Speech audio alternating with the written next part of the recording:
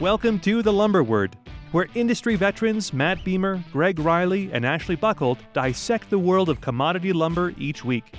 We bring you up-to-date insights on supply, demand, and market trends, sharing our trading expertise to benefit everyone in the supply chain. Join us for informative and entertaining discussions that guarantee to make you wiser about all things lumber. Good afternoon, everybody, and welcome to The Lumber Word. For the date we are recording this is the 31st, January 31st, 2024. We had some great feedback on our guests and our shows from the last few weeks, so we're going to keep it rolling. Matt Beamer from Hampton Lumber Sales is here. Gregg Riley, Sitka, USA. We will introduce our guests in a few minutes. Wanted to go through a little bit of the market update since last week. It seems like we've had a little pullback on some items. Some items seem strong. I know, Gregg, you and I were talking this morning, seemed the eastern spruce market. If somebody's got worms in their wood, it's selling a little bit cheaper than somebody that doesn't have worms in their wood. So we're kind of getting a two-tier market on certain items like 2x4 16s, MSR, certain studs out of the different, one of the guys told me this morning out of the Abitibi type of region. Does that make sense? Gregg, Matt, have you heard that at all?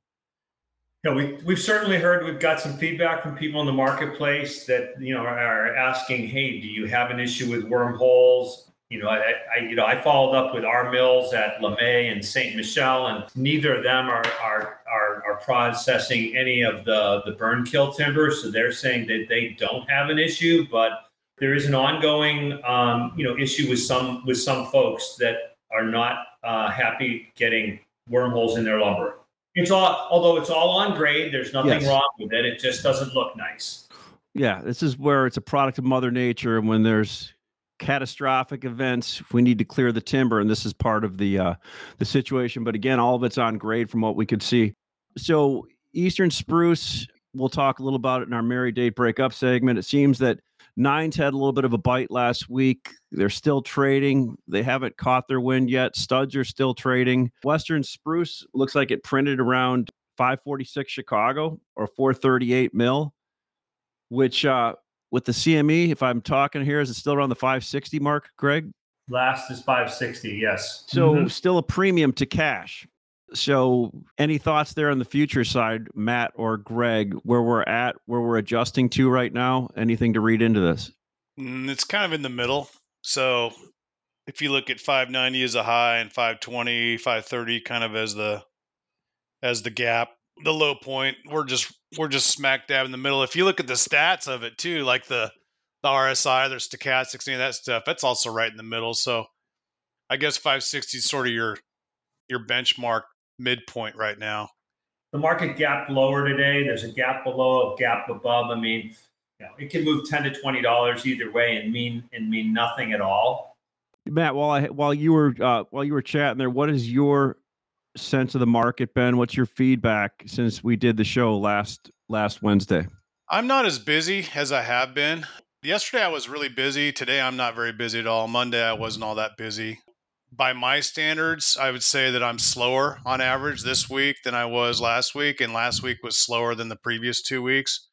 Overall, it's not a bad month. I looked at my stats for January, and it's up from last year in terms of volume and margin. Yeah. I guess I can't complain really in the big picture. And that just goes along with my overall general theory that I'm a bull. I'm not a bear in the long run here over the first several months of the year, but I'm not a raging bull either. Like I have tempered optimism here. I feel like we have a cap on the top and a cap on the bottom, and that's how I'm trading. I'll tell you how the market feels to me, and it's from an experience I had today about an hour ago. Gregg will laugh about this. Probably, had a guy calling wanting to buy some euro from us on the port in Houston, and since I had not sold anything in a couple of days, I wanted to just basically sell something. And Gregg's like, hold your number here. This is the market feels better than it is. And I was a little upset, left, Guy calls me back in my truck and buys it all from me. Let's get straight to that. Ash, you were like a little bitch. Come on. I mean, you were a little bitchy, and like I went, you know what? Hey, man up, man. I need an order. That's well, we all see these movies different in our head, so I would say that is probably how I was. But the point being is the market. I've been letting the market every day kind of dictate where my head is. The market overall, when I look at every week we've finished up here, it feels a little bit better to me. Matt, it's interesting with what you said. I mean, and it may be just the yin and yang of things, but I was looking down as Ash and I, we've sold more lumber already this week than we sold either of the last 2 weeks, and it's only midday. It's only midday Wednesday, and it didn't feel like it. It didn't feel like. I was really busy 2 weeks ago when you guys were sitting there, doing nothing. So it is the yin and yang of things. You're having your turn in the box, and I'm sitting back waiting for my turn next, right? So one of the markets that everybody keeps asking us about that we're involved. We have a great guest here today, Thomas Mende, President and CEO of Binderholz Timber. But the great thing, Thomas is not only heavily involved, and I'll let him explain about the mills in Europe that they have on the European lumber side, but he also has a strong familiarity with not only building Southern pine mills, but now basically managing them and having the sales for them. So, and also Thomas is a good friend. We've known each other since my block lumber days, and way back. I was going to say my coke days, but that sounds like a bad drug comment. But like I will say this: not only is Thomas very well known in the industry, every single place I've been to, he supported me at. So it's great to have him on the show. Thomas, thanks for coming on. If you could tell us a little bit about Binderholz, what you do, and then we'll jump in to ask you some questions. Yeah, you're welcome, Ashley. Thanks for having me on this show and letting me share my opinions about this market and what's going on in general. Binderholz is a family-owned company out of Austria.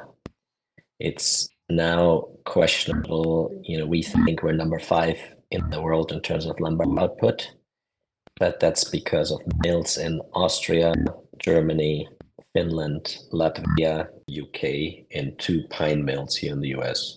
A lot of what we do is, of course, selling lumber, but the company is also heavily involved and a market leader in glulam beams. We run the largest glulam beam factory in the world, located in Austria. We have 2 large CLT, cross-laminated timber factories, one in Austria, one in Germany. And we make a product that we're introducing this year in the US we call it now decorative micro CLT. It's a solid wood panel that's basically has the same setup as a CLT. It's just thinner, and it's designed for the interior application, furniture, for millwork, paneling, flooring, whatever you might want to use it for. So in the Binderholz Timber side, which is the company here in Atlanta, we import lumber from the European sawmills. We've done that since about 2019, the end of 2019. We got started with that officially through this office. Then we also, as you mentioned, have the pleasure of selling Southern yellow pine from the 2 pine sawmills. And if you're not in the Southern pine business, it's probably the most volatile lumber business there is. So it's a real fun and joy every day to be in that business.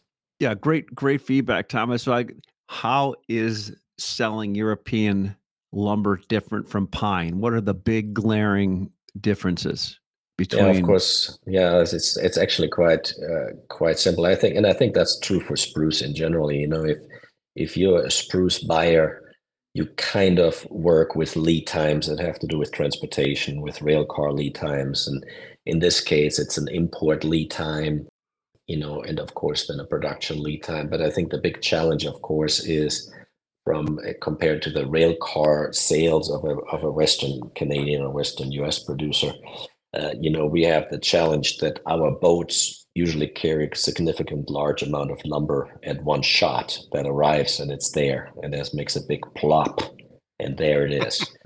So that's of course a very unique sort of challenge. It doesn't trickle in like a rail car or truck would, but it just plops and there it is. So that leads a little bit to market volatilities. But on the pine side, it's just worse. You can be 50 over in the morning and 150 under in the afternoon. And I always say that's, at least my explanation for that is pine you can order today and get tomorrow if it's in stock. It's a very, very quick moving item. And then because so much of it ends up in the treated business, you always have these large purchasing cycles of the treating plants to build up their inventory during certain times of the year. So they affect that business, just as dramatically as anything else. In the old days, I don't know what the number is today, but in the old days, it was 50% of all production. So that would be 60, 70% of number two and better production that would go into the treating cylinder eventually. With that much volume going into one particular market segment, there's just tremendous volatility built in. Yeah, we were talking on last week's show about pine. Was it last week, Gregg and Matt, about whether treaters had even stepped in and bought yet? And as of a week ago, they really hadn't even stepped in and bought for the spring. Is that still true right now, or they started to step in, Thomas, and buy? Do you contract for much of your production, Thomas? Yeah, pine? so this year was our first year that we actually entered into contracts with the pine production, and really just for the matter that we now have quite consistent production in those two mills. Mm-hmm. Of course, then we had at least in the south, we had heavy rains, so that kind of hurt log supply tremendously. And that's still to be seen in terms of where the market really is in terms of treated half treater spot. I would imagine that based on the last few weeks of this year, I mean, this is the first beautiful blue day, since the beginning of January. So, the market was certainly weak. I think the sales in the home centers were quite weak on treated lumber. So I don't think there was a big need for the treaters to step in. But I think that will change in the next couple of weeks, so there'll be a significant difference there. Thomas, one of the things that we're always kind of putting our finger in the air is volumes of European lumber coming to the US. We get reports back from Europe that domestic markets are better and that their producers are looking at those returns. Log prices are up. I guess I'd say from your vantage point, which is substantial, what do you see over the next 60, 90, 120 days in terms of the volume of European lumber coming to ports, both globally and from a Binderholz perspective? Yeah, I can of course only speak really of the Binderholz perspective, but I can make some assumption about other producers. I would say in general, the market has tremendously shifted. Europeans, when you look at the European arrivals, it was tracking for a record year in 2023, and then it suddenly collapsed, and it was not a record year for European lumber imports, and it significantly throttled back. From our perspective, we went down at least 50% on our volume. What happened last year, everybody in Europe at the end of 2022, it was miserable to be in Europe, to be a European lumber producer. And the US was the only sort of place in the world that looked like it was going to move lumber in 2023, and everybody basically overshipped. And despite all these huge inventories on the ground, the market actually still moved up. So I think that was quite a surprise for everybody, but of course it necessarily didn't absorb all the volume. But the inventories are much, much lower. And then towards the end of the year, the inventory coming in, the new inventory coming in was significantly reduced. So today we're looking at, inventory levels that are so much lower than what they used to be or what they were last year. And at least we're all hoping for a higher demand in the US. So that should actually bode quite well for the spring market. Thomas, I'm curious, do you make that decision, or does the home office make that decision as to how much lumber to send for Binderholz over to the United States? And how far ahead do you have to make that decision? Yeah, so the thing is, now is the end of January, but we already know what will come through April, so we already know what's happening February, March, and April. And at least from our perspective, open market wood will be, open market wood, not overall volume, but what we call open market for sale. It's down to 10% of what it used to be. What we did is we went into more programs and we picked up some more program volume. And that is the difference between what I said earlier and the 10% open market. So that's our strategy. I think other mills might be different, but Greg, you hit the nail on the head. I mean, the issue is there's higher prices for logs in Europe, probably at this point starting to reach record high levels. We have higher production costs now, because of negotiated tariff rates for all workers. That's kind of like the European way of raising based on inflation. And you have also the fact that you produce less because you cut back shifts. All over Europe, at least there's a shift and a half or 2 shifts down. So there's less production, which increases your cost. There's higher cost from the workers and there's higher log costs. So the break-even level, or to make this U.S. business attractive, has completely changed, within a fairly short period of time. We're thinking that number it's north of $600 FOB Absolutely U.S. right. port. You're exactly right, Craig. Yeah. Mm-hmm. Okay. I would think so too. So and now you have the following, because of the low production, even though let's say the German business is quite slow, there's other markets that are moving quite well. I mean, prices in the Middle East, prices in India, prices in North Africa have significantly accelerated. Pallet, PALLET prices, so sideboard prices are higher now than surface dimension lumber in the US. So all that would indicate to me that for the industry, more lumber will stay in Europe and then not come to the US. So if I heard you right, last year you were probably the largest or one of the largest European importers of lumber, and you were predominantly all open market with that. Your volumes are down significantly, and with contract wood now you're saying you have 10% of the volume that you had is now on the open market. Is that correct? Yeah. That's correct. Okay. Yeah. All right. Yeah. So what's the theory to selling the open market wood, Thomas, or how does Binderholz sell the open market wood? Do you have a series of salespeople are you doing it off of a list? What's your go-to-market strategy on that 10% of the open market wood that you have? Of course, the big clue is we want to sell as high as possible. So Sure. we have now we're a team of 7 sales guys here in the office that sell Euro spruce. And of course, we try to figure out a way of how to capture the highest number. But the main strategy at this point is product mix. So, one big part of last year's less than stellar performance was the product mix that was brought in. So now it's much, much tighter. It's much more, let's say, reflective of the actual market demand, and that will help tremendously. So what you're saying is that you've tightened up what you're not bringing up smorgasbord. You're bringing more of a targeted. That's right. Okay. Now, do you, I know you're large glue lamb producer and CLT. Are those products coming to the U.S. market now? Yeah, so CLT, we're very active in the US market. These are mostly the large building projects. Right now, if you live near Baltimore, the Under Armour headquarters being constructed. All out of timber. I think there's only 2 big pieces of steel in the entire building. It's a fantastic really cool project to go by. It's definitely something to see. And, there's a number of these projects that we're actively engaging. In those projects, we sell the glue lamb. In those projects, we sell these micro CLT panels. That's quite normal. The glue lamb side itself is getting certified right now as we speak. We should have ANSI 190, I think, is the specification certification by the middle of the year.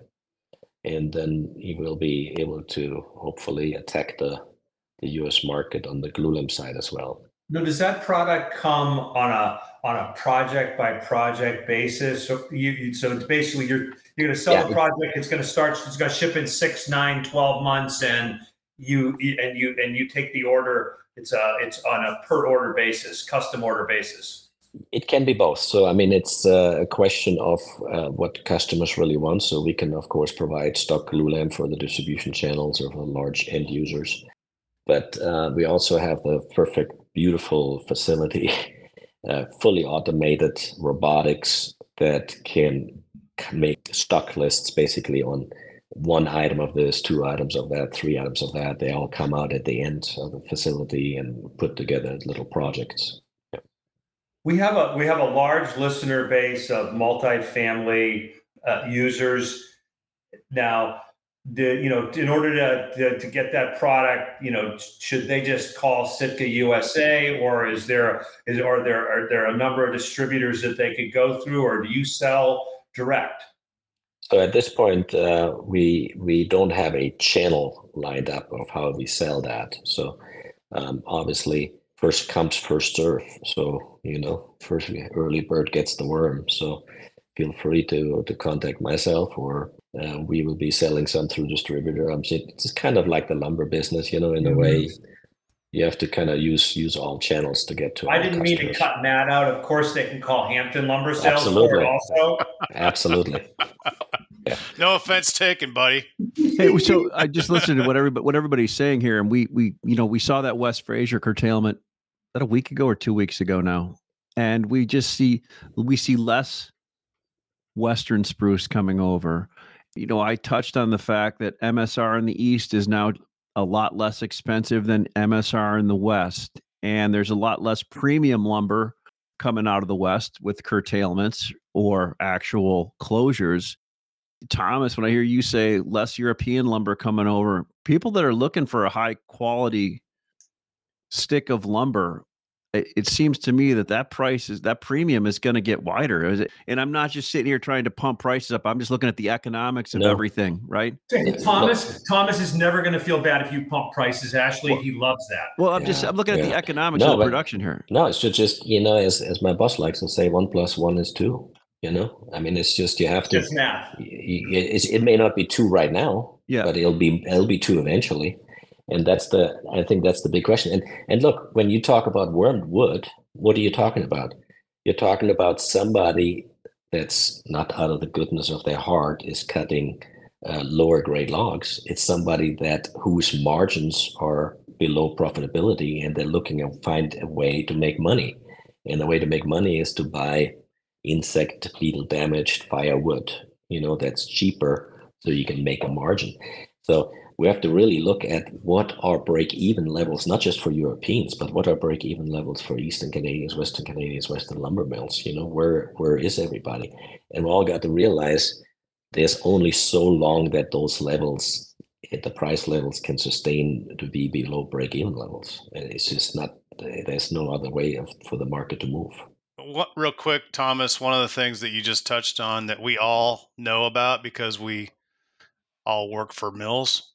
Gregg's got sales agreements with sawmills. I work for Hampton. We own 10 sawmills. You've got your 5th largest producer in the world with your sawmills. And we've talked about this for 2 years now. The cost of making lumber doesn't go down. It hasn't gone down in 2 years. It's gone up a lot. It costs more to transport it. It costs more to hire people. It costs more to train people. It costs more to retain those people. The benefits packages and the hourly wages you're paying your production workers now are much higher than they were 4 years ago. Everything costs more to make, including the raw material. So this idea that we have to stay at $400 for the rest of our careers for a commodity, it's just a crock of crap. I mean, it's not even founded in reality. It's wishful thinking is what it is. Fantasy. Yeah. Yep. Mary Day Tompash? Yes. Well, I appreciate that, Thomas. We were going to jump into the segment that we do every week, Marry, Date, or Dump, where we talk about the item or items that we are in love with, the ones that we're just infatuated with, and the ones that we've fallen out of favor with. And we're looking forward to hearing what yours are going to be. Well, Greg, Okay, so you want me to participate? Okay, Greg, good. you need to, and we'll let Thomas go last so we can think about this. But Yeah. Greg, you got to defend your position this week. I mean, last week I remember you wanted to marry 2x4 9s.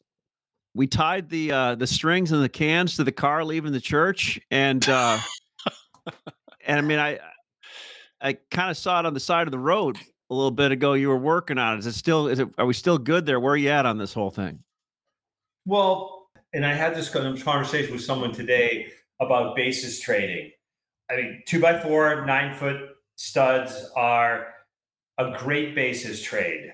One of the things sometimes about basis trades is, they're great and then they get even better and then they get even better. And I'm going to stay hooked to 2x4 9-foot studs, but I will say that the relationship is getting off to a very rocky start.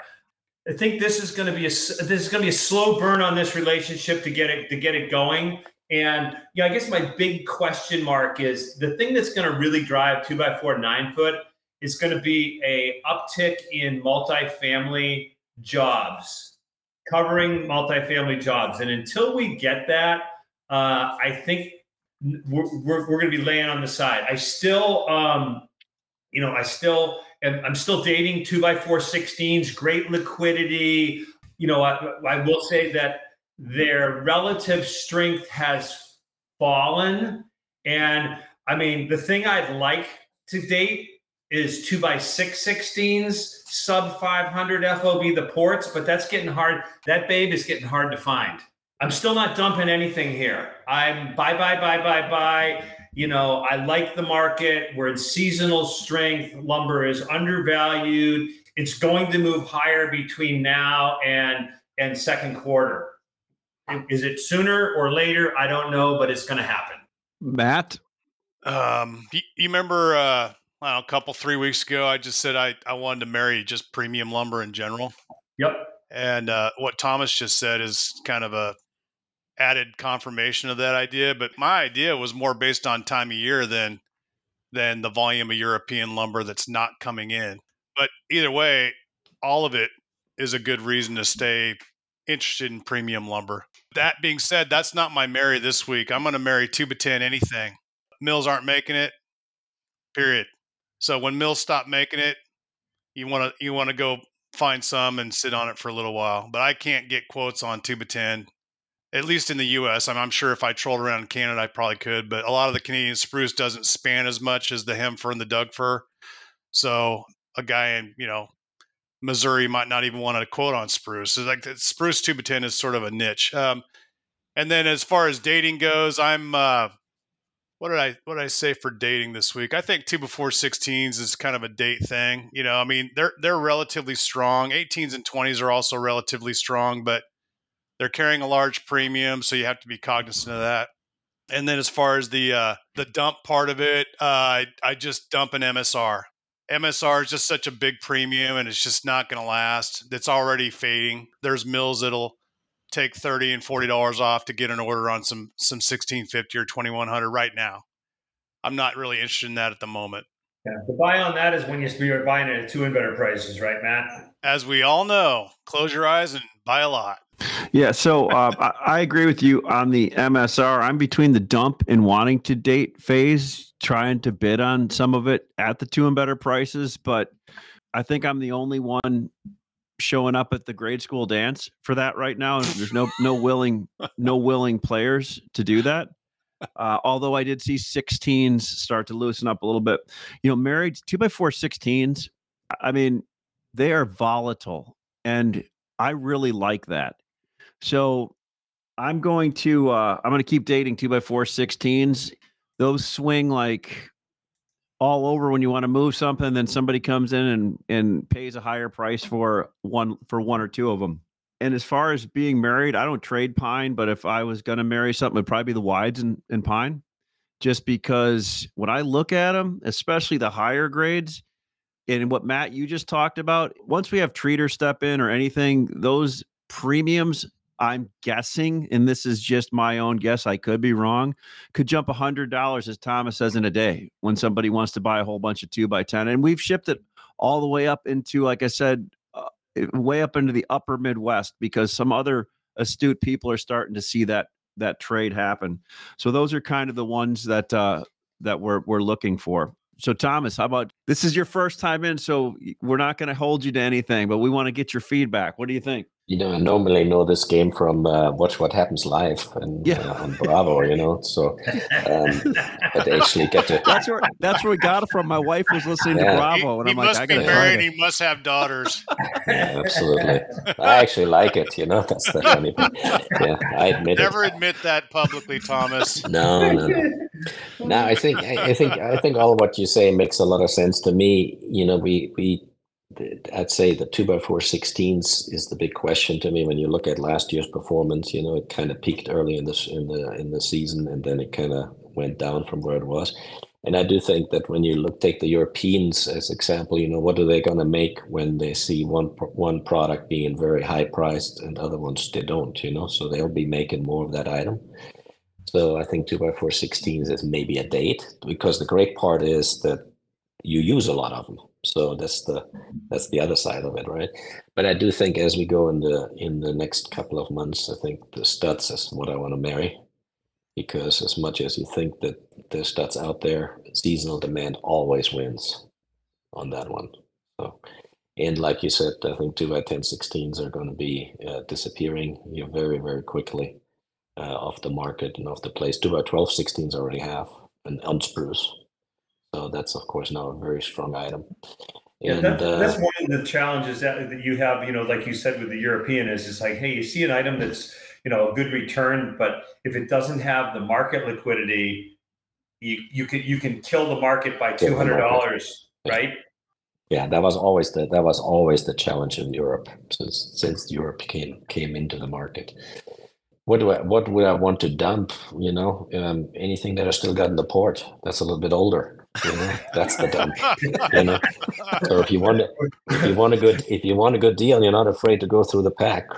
Call our office. So old weathered lumber, dump it. Yeah. Uh-huh. So how do people get a hold of you, Thomas? Just so when they're listening to there, what's the best way for them to contact you? Yeah. So my email, Thomas with a th.mende at binderholz.com, binderholz.com. And I'll take you to the right person. Great. Well, hey, we really appreciate you coming on, Thomas. It's, as always, I know I learned a lot listening to this today.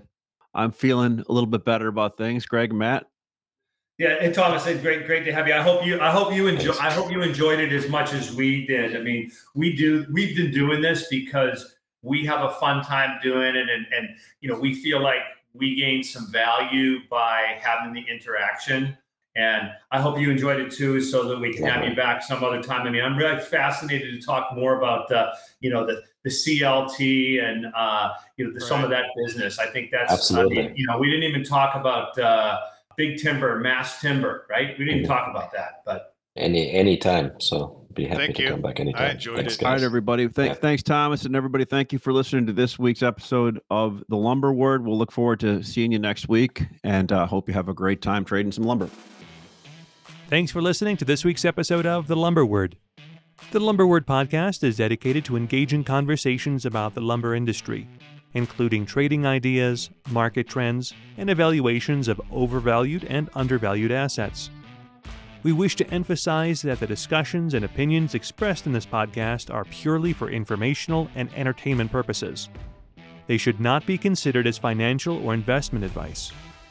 We encourage our listeners to make their own financial decisions, taking into account their unique circumstances and financial goals, and to seek professional financial advice if necessary.